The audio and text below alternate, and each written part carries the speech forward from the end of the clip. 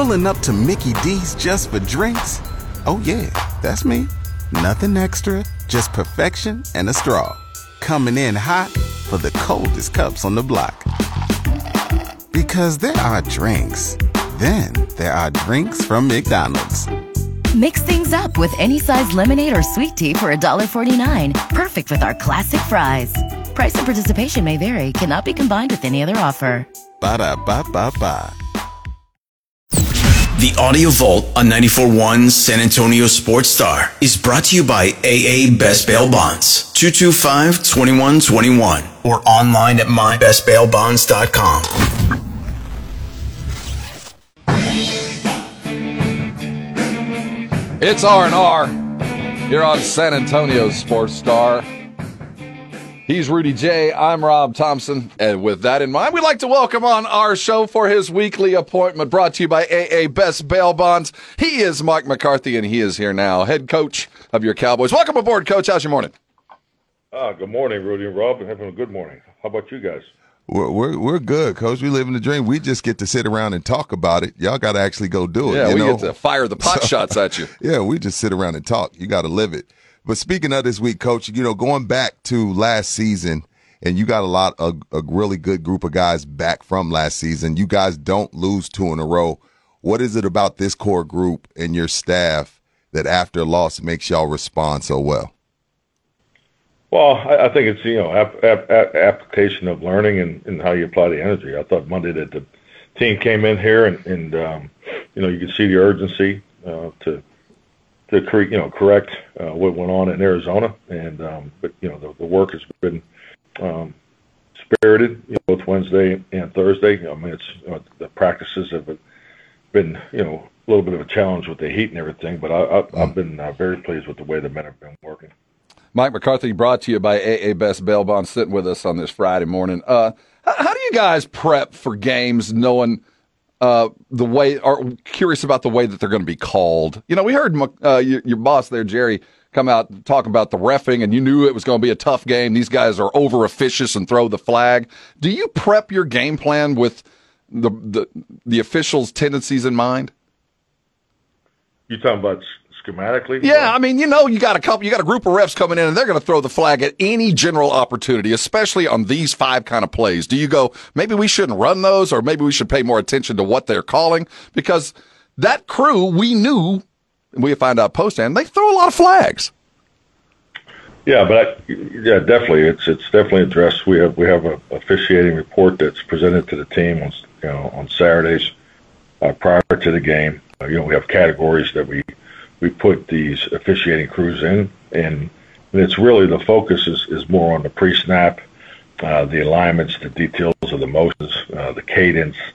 It's more on the mechanics of the operation of the game. But schematically, it doesn't have an effect on who's refereeing, who's officiating the game. Got you. Coach, you said yesterday your trips to the red zone up to week 3 last year to this year have doubled. What percentage realistically is the goal when you start the season as far as red zone touchdowns? Oh, you definitely want to be pushing the 70% mark. That'll put you the upper echelon of the league statistically. But but the goals scorer to get down there. Right. As we know, but it's 3 games. I do think there was some drives, in the Jets game that were clearly trying to keep the risk of protecting the ball. So I mean, you do have some of that, and it is only 3 games into it. So I have great confidence in our players, and I definitely think that we will be much improved moving forward. And with that being said, we got a tough challenge this week. I think they do a really good job in the red zone, and they're schematically challenging, and they back it up with really good fundamentals and they play with good vision down there. So we got to be on our P's and Q's this week. Mike McCarthy joining us here on San Antonio Sports Star. Let's talk about your matchup. Belichick, the book on him, and it's true, he's going to try to take away what you do best, and they're probably going to try to take away CD the way they took away They take away wide receivers all the way around. I'm thinking of Miami just the other day with Tyreek Hill. But, knowing what they want to do and the chess match that is the play design and prep for a game, they're going to try to take CD out. What do you do in prep? I'm not asking for schematic ideas, but when they're trying to take somebody away, do you reinforce the attempt to go that direction?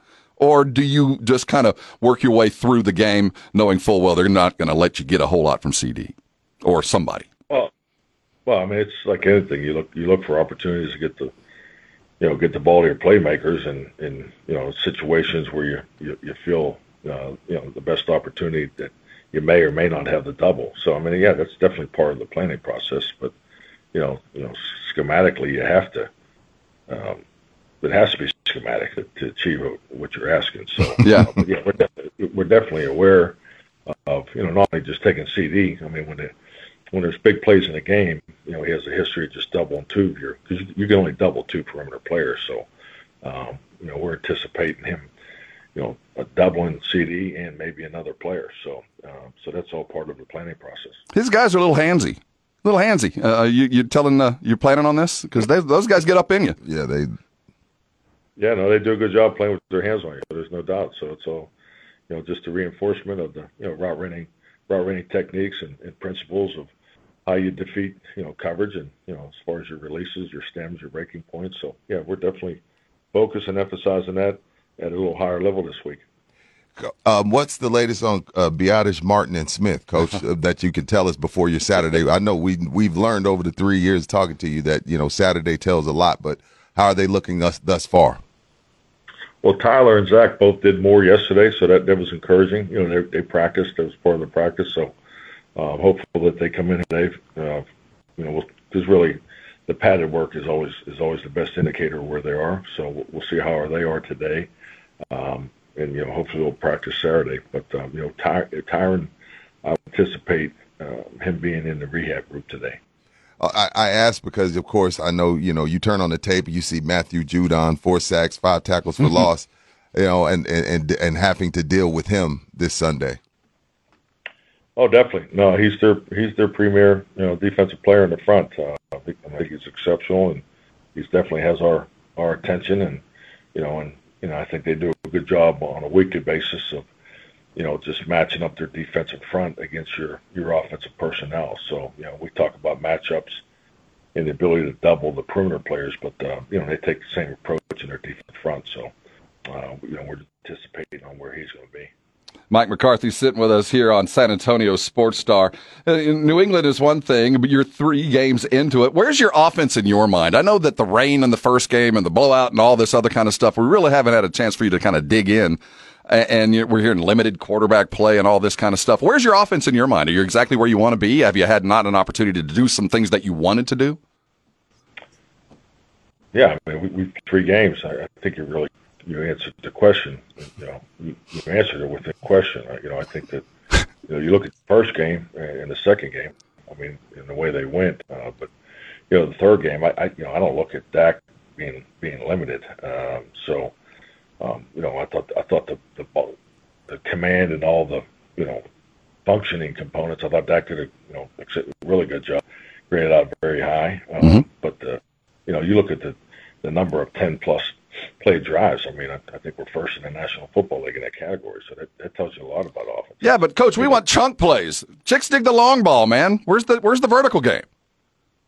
Okay, well, like I said, I think you've already answered the question. I have, Coach. I'm being facetious in this. I mean, you lead the league in drives and time of possession, and everybody's asking, where's Brandon Cooks? Where's the deep game? Well, you haven't needed it, man. We're running the ball in the 20s, and you start getting toward the red zone questions. And what has been the primary thing? I mean, you guys are there. You're there a lot. Yeah, I mean, it's opportunities. You look at the situations, and particularly if you just take the Arizona game, we had 2 plays that were part of the officiating. So that's what's that do to your statistics? So I mean, that's why the concern isn't clearly high. It's the focus is on just improving and make sure we got our. Because I mean, I'll tell you what, this is a tough defense down there. So we're going to have to attack them a certain way, and we got to execute.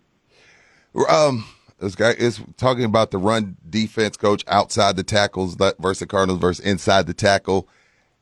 As far as the run defense goes, because you talked about 3 blinking lights. We've discussed 2 of them. We discussed the red zone. We discussed the penalty. The other is the run defense, and you and DQ's ability to address that.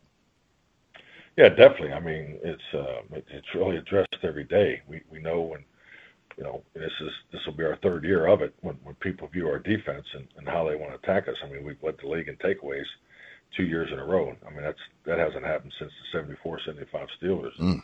Our pass rush is, one of the top in the league. So it's pretty clear on how you have to attack our defense. So, our run defense is a primary focus for us each and every week.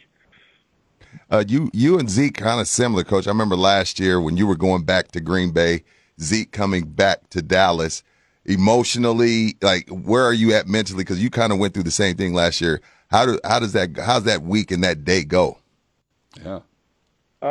You're so busy during the week, you don't really have much time to think about it. And to be honest, it's actually harder. It's hard on your family. As far as going back.